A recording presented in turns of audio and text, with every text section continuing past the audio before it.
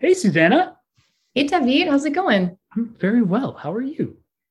Not bad, not bad. Been enjoying our lovely wintry temps lately. How about Yeah. you? Oh, yeah.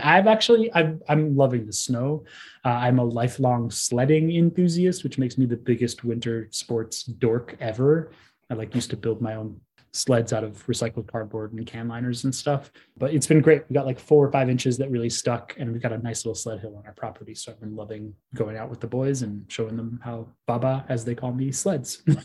Nice. Yeah, we got to get you out on the ice yacht one of these Wait, days and experience grown-up sledding. wait, ice yacht? What is that? Well, here in the Hudson Valley, there's a long and grand tradition of going ice sailing on the Hudson River when it freezes over, and other not so much on the Hudson River now because shipping ships, the container ships keep the ice all broken up in a channel through the river. But on many other bodies that freeze over, people take out ice boats, which are they kind of look like giant wooden crosses that have little ice skates on each of the points.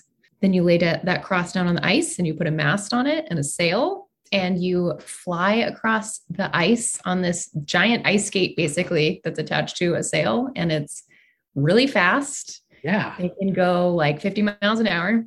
Yeah. And you are inches away from the ice because there's like almost no clearance on the little ice skate thing. It's just like very thrilling and fun and a little dangerous. Sounds like an incredibly dangerous way to have fun on the ice. Sounds Yes. cool. Awesome. And definitely a wonderful transition into this week's episode, which is all about sail freight. So yeah, Great. should we get right into it? Let's do it. Let's sail away.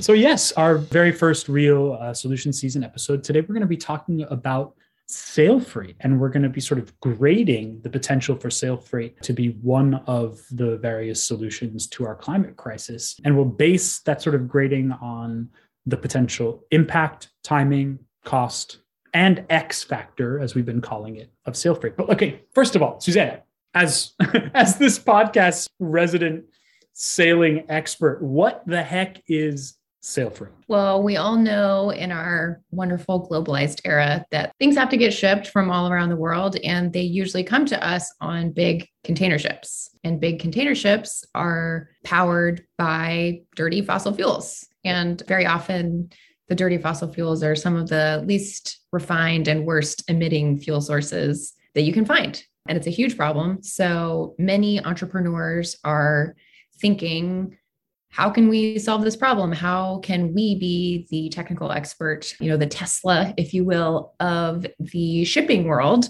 There's a lot of really cool technological advances that are happening with people that are finding alternative forms to power ships. And one of the coolest ones, in this sailor's opinion, is turning container ships into giant sailboats. Because that's, of course, using the wind is how we have powered our international ships for a very long time. So maybe we should go back to that. Okay, so to sum this up, we're basically talking about the gigantic cargo ships which currently run on fossil fuels to power them around the world as they deliver your IKEA furniture. Those have the potential to returning to their origin and being essentially wind powered. That's right. And there's a few different options. Okay.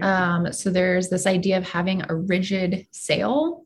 Okay. Something we've been seeing in the sailing world happening a lot more often, especially if you follow things like the America's Cup, where they're developing really cool new boats every year, is that instead of fabric sails, they're now moving into something that's more rigid, that's actually more like a plane wing than it is like a typical sail you would think of. Because sails, of course, in physics terms, perform very much like wings. So what if we make them like wings? Turns out, yeah, that's actually extremely effective to make them like wings. So there's this new ship called Ocean Bird, which is a cargo ship designed using these hard sails. And the company says that using these sails could reduce carbon dioxide emissions from the ship's journey by 90%, 90. Oh my gosh. That's incredible. Yeah. So Yeah, essentially just using fossil fuels in those really difficult port environments Yes. where you can't use wind as effectively, but out on the open ocean, just completely using the wind and these sails. They're saying that it would take the ship 12 days to cross the Atlantic compared to today's 8-day crossing with fossil fuel. So Not bad. That's even not though bad that at is a all. 50% increase, Yeah. it's just days we're talking about. Yeah. It's not weeks. Mhm. They're saying that these ships could be on the ocean by 2024, which is just around the corner, and that they are super effective. And of course, they can be retracted. So they would be about 80 meters high on top of the boat, but they could be retracted so they could go under bridges. They could maneuver in and out of port. It's one of the cooler solutions, I think, in this realm is these like rigid sails. Okay, so we're strapping airplane wings essentially to these giant cargo ships, 90% efficiency and ready by 2024. What are the other options for sail freight? There's all sorts of other options which are a little bit less intensive in terms of infrastructure adoption. There's things that just look like giant kites, like literally think of a kite, or like what a parasailer would have, like the big kind of semicircle bubble. Yeah. And then strap it to a boat. Okay. It would fly out in front. The Sea Wing is an example of this. And the Sea Wing is cool because it is very automatic and autonomous. It deploys, unfurls, and operates all on its own.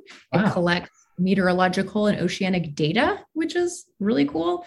And when the Sea Wing is not towing a boat, it can just be stowed and folded up, be ready to be deployed the next time. So it takes up very little space, easy to stow away. So boats can go under bridges and things like that. But that one is not as effective. It's only like 20 to 35% reduction in fuel use because it's more like just helping the boat move quickly through the water. It's not really meant to completely replace its propulsion. And pardon me if this is a bad analogy, but it feels like a first generation kind of hybrid car. We use kind of electrical components to make the gas engine as efficient as it could possibly be. So working in concert with a traditional combustion engine.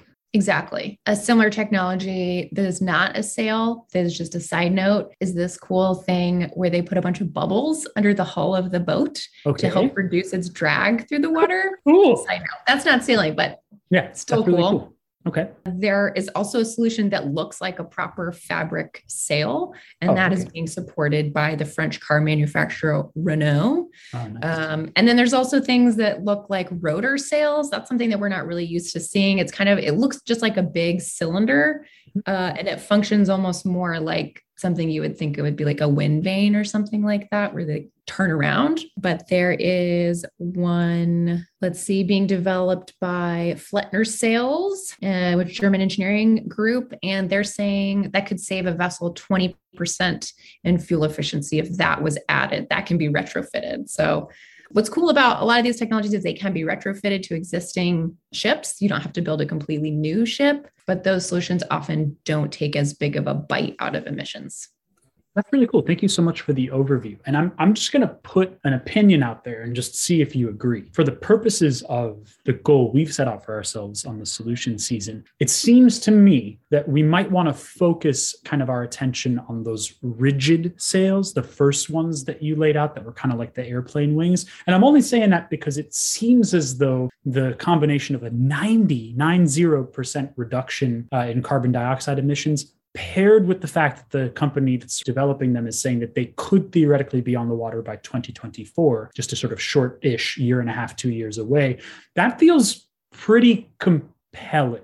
Would you agree? Are there elements of the other candidates for types of sails that we might want to keep in this solution framework? Yeah, I mean, I think one of the cool things about the solution in general is that there are kind of all-in solutions like the ocean bird, which is what you're talking about. Yep. But then there are also more incremental solutions like the giant kites, the sky sails, that any ship really could adopt to make an impact on their emissions today. It's not going to get them down to zero, but it is pretty significant and it's very low adoption cost.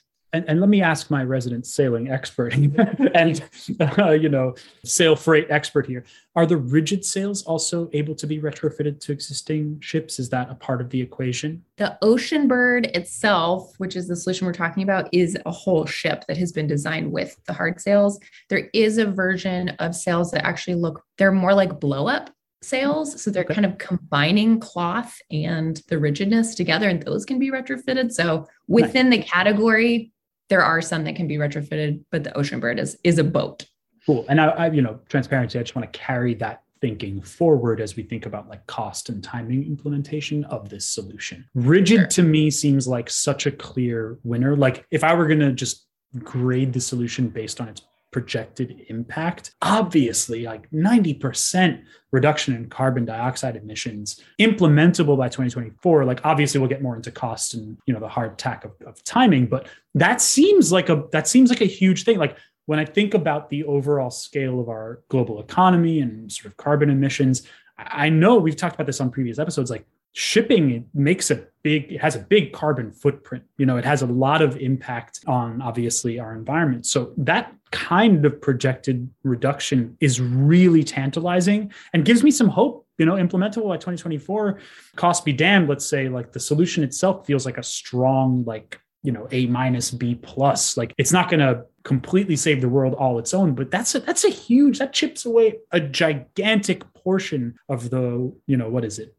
Billion tons of carbon dioxide that's produced by the shipping industry. What do you think? What's your take? Yeah, I mean, it's a huge problem for sure. 1 billion tons of carbon a year is not a small amount. And if we put that in the context of what other organizations are emitting, it's more than France and Germany. It's, if you ranked all the countries, it would be the 6th in the world. And it keeps going up. It's expected to be 50% higher by 2050. So it's a big problem and it's growing. Okay. So then not only is it a sort of short-term mitigation solution, but it is potentially something that could scale with the industry. That's cool. Right. All right, so that would push me up into that A minus range just for this category, just in terms of impact. Like if we could wave that magic wand and realistically have this thing implemented on scale, like some, over 60% of the global fleet by some target date, let's say, again, like the 80-month threshold that we keep coming back to, that feels like an A minus, at least, really feels like it could be something that pulls a lot of carbon out of the air. That's great. That feels really cool.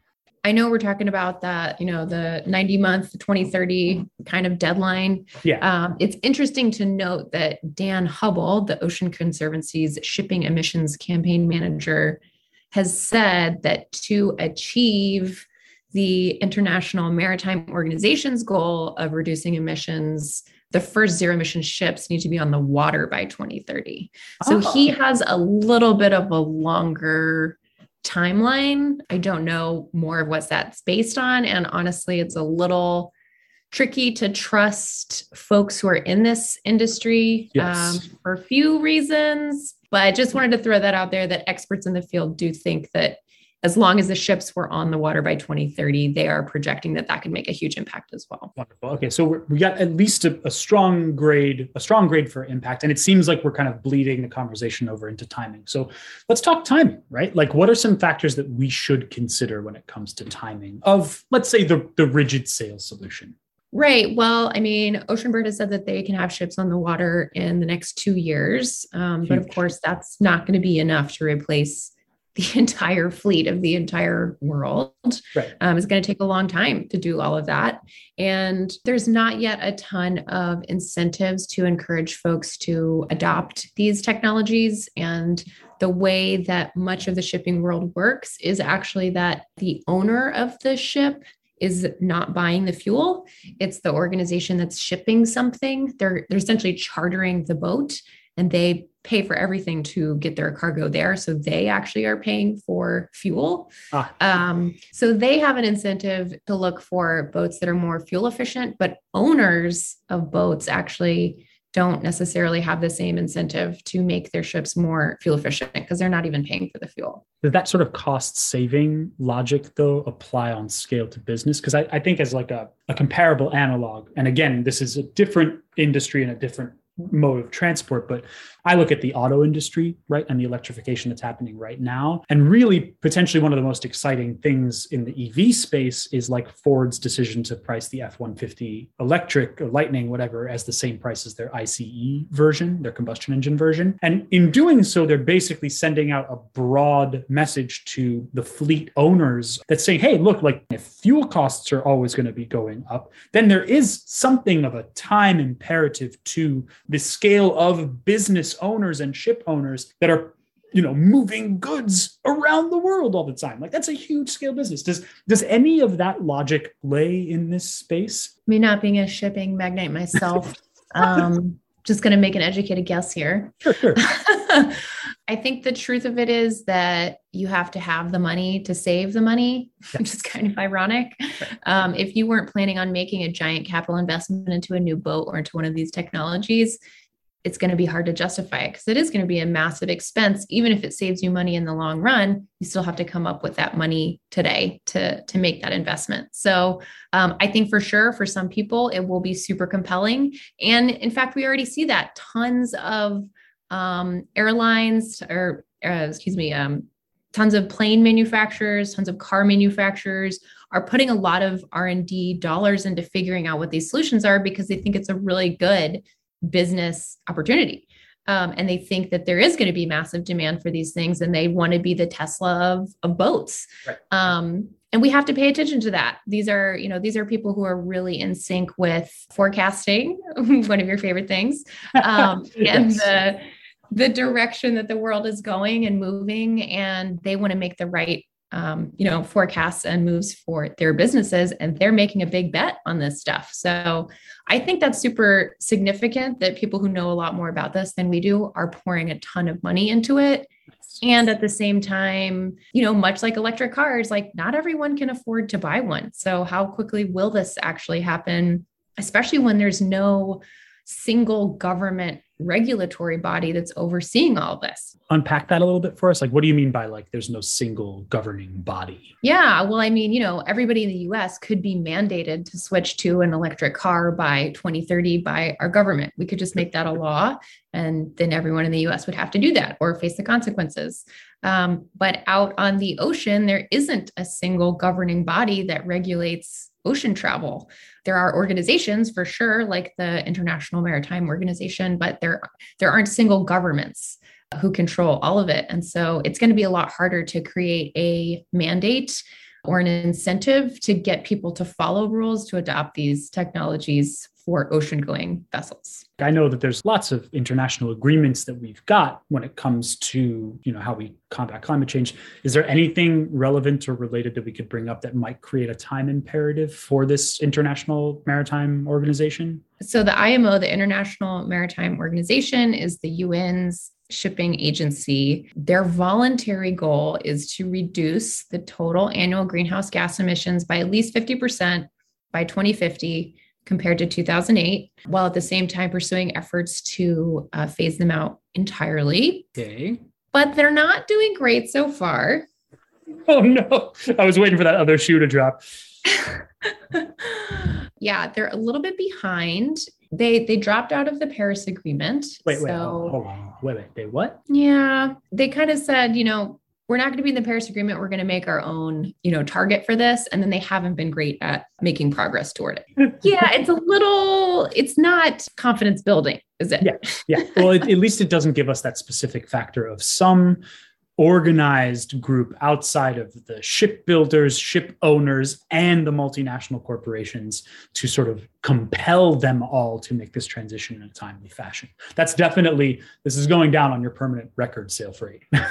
That's definitely marks against the grade in the time category. Absolutely. Yeah. There are pundits, I guess, they're experts who comment on this stuff. And they've said that even the IMO's current goal, which sounds pretty good, isn't ambitious enough. And it's not on the trajectory to meet climate targets. Also, shipping isn't going away, right? It's like, we have to keep working on this stuff. So it's not moving fast enough. Yes. And we have to keep working on it. Yes, no, exactly. And just one factor like time should not negate the entire sort of eventual grade that we give all of Sailfreight. But timing does seem like it's not of the essence when it comes to sale freight. So, I mean, just hearing this sort of readout and kind of interrogating a bit, is it fair to give the sort of time factor kind of a low C? Is it an F? Is it a D? Like, does it outright fail, or are we just not moving fast enough?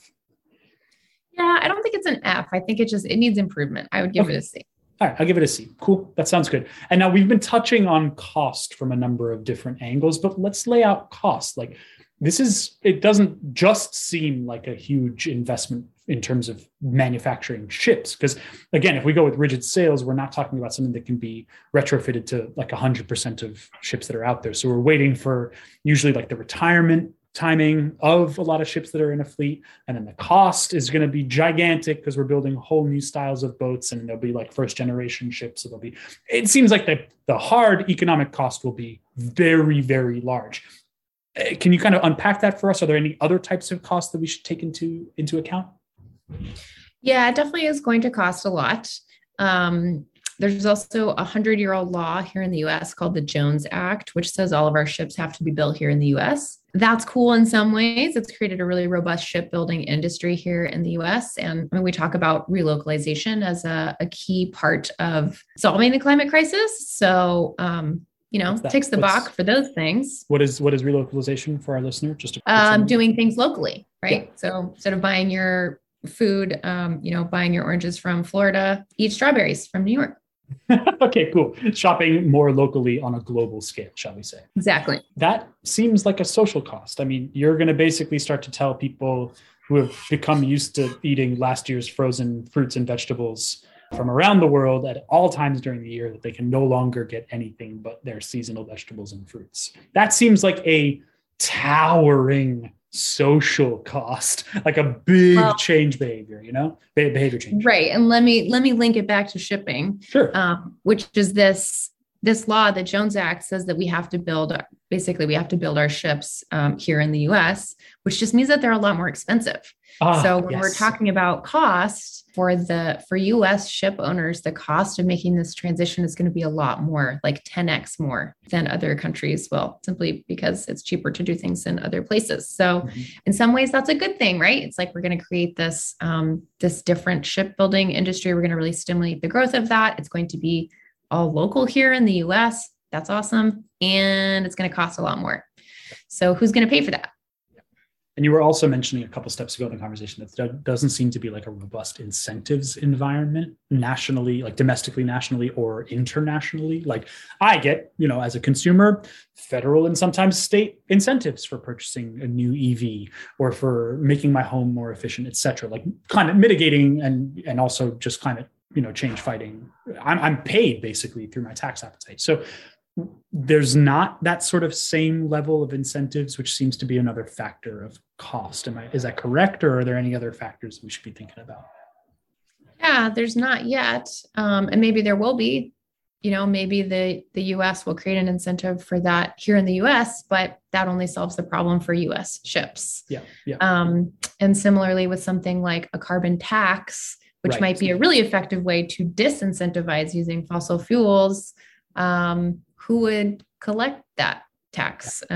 Would it presumably would be the point at which the fuel is sold, and then ships might start avoiding fueling in places where fuel has that tax and go to other places. We were basically talking about reorganizing the globalized economy, which seems like a towering cost for the humble sail freight cause, or the cost of implementing something like that in a really coordinated way across many, many different places in the world, across many different people, across many different governments, so that everybody has the same carbon tax on diesel fuel and there's no way to circumvent something like that. It's just a lot of coordination, which feels like probably a cost that we won't be able to pay. It seems like a political cost, because I think without that sort of existing international governance that can supersede, like you were saying earlier, the national registration and the national laws that each individual ship is sort of a party to, what we're talking about is like a NAFTA, North American Free Trade Association, or like a NATO level. I know it's a military alliance, but we're talking about the creation of a new geopolitical and geoeconomic alliance, which has a gigantic political cost on top of hard dollars and cents. So if I'm summarizing correctly, there's not much incentive for the individual virtuous shipbuilder owner or multinational to like do this on a time scale that's fast enough. Time got a kind of a middling low passing, but you need work grade. Seems like cost might also be in that C range from our high level perspective. Is that accurate, or are there other factors we should consider that might bump costs grade back up? I think that's fair, but I think there are a few X factors that we need to talk about before we really get too deep in the weeds of the low grades on this. Sounds great. Let's talk about X factors. So what are some factors that don't cleanly fit into any one of those categories? They might like blur the lines between or even be outside of impact, time, and cost. Hit me. Well, we've talked about how the impact is huge and the ability for these technologies to reduce emissions is also huge. So I think it kind of gets an A for both the size of the problem and the impact it could make. As we noted, cost and timing, not so good. We've noted a couple of difficult X factors already, being that there isn't this kind of overall governing body that could really set incentives. A thumbs up X factor would be that we're already seeing a ton of corporate investment and development from big name players, from airplane manufacturers and car manufacturers. And they have the business metrics and sense to say, this is a blossoming opportunity and we want to take advantage of it. So that feels really positive. Yeah. It's almost like a cost motivator for a different industry. Like I could see like the people who are experts in creating the wing, the fuselage, whatever, being like, oh man, we could take this process and sell it to an entirely different client. We're not just building airplanes anymore. We can sell it to an adjacent industry, make bank. Like that's a huge motivator for another industry to sort of develop that product and keep the costs as low as possible for adoption. Yeah, a thumbs down X factor would be that the organizations that are working on these things within the shipping industry have opted out of the Paris Agreement. They've created their own goals and they're not really on the trajectory to meet those targets. So huge thumbs down there, I think. And my last thumbs up X factor would be, and I just love the delicious irony of this, that 40% of the products that are shipped around the world right now that use the kind of shipping we're talking about are actually fossil fuel products. So if we were living in a world where our fossil fuel product usage was, 90% less, that's a massive reduction in the demand for shipping already. So possibly if we can combine a few of those things, which is reduce demand for actual shipping along with some of these emissions reductions from different fuel sources, that could be a really massive double thumbs up. Something that we talk about to go back to relocalization is that doing things at a more local level is a big part of solving the climate crisis. So maybe even reducing demand for goods that we're getting from overseas is part of that demand reduction. It's not just using less fossil fuels, it's also buying less stuff. No, I love that. I love that there's this very logical kind of positive domino effect, let's say. The adoption creates a savings, creates a sort of reduction in fuel consumption. There's this whole like social and cultural X factor of how we can create behavior changes like around the world in terms of our expectations around when goods will arrive and how locally we can source them. And honestly, like, I think we're kind of in the crucible of that social change right now, what with all of the, I'm using air quotes here, supply chain problems that are happening in this globalized economy. People are right now, I think for the first time in multiple decades, like training themselves to wait more and to expect higher prices, to expect longer wait times. And that is affecting purchase considerations. And as a sort of anti-consumerist personally, just speaking of myself, David, like I think that's a good thing. That's the type of environment you need to make the lasting social change that could be a part of this really logical domino effect that you're describing. I do give that some potential thumbs up in the X factor. Yeah. So I think for me, all in all, Sail Freight gets a B-. Okay. It's a massive problem and it could have massive impact. The question mark really for me with the solution is how is the adoption being incentivized? I'm not seeing a lot of data on that I could present on this, but somebody is, because there are several massive corporations which are making big bets on this stuff as an industry to be, as a place to make a ton of money. So that to me speaks volumes. I know that the capitalism machine doesn't like to lose, and that companies like that wouldn't be making investments like this if they didn't think that it was going to be a massive industry for the future. So I don't understand the incentive piece, but someone does. And that gives me a lot of hope for the solution. I love that you also just created an ad hoc X factor, which was essentially capitalism's obsession with efficiency. And I actually have to believe that. Like, even the way you phrase it up, there's folks pouring money into the development of this and see it as a profit.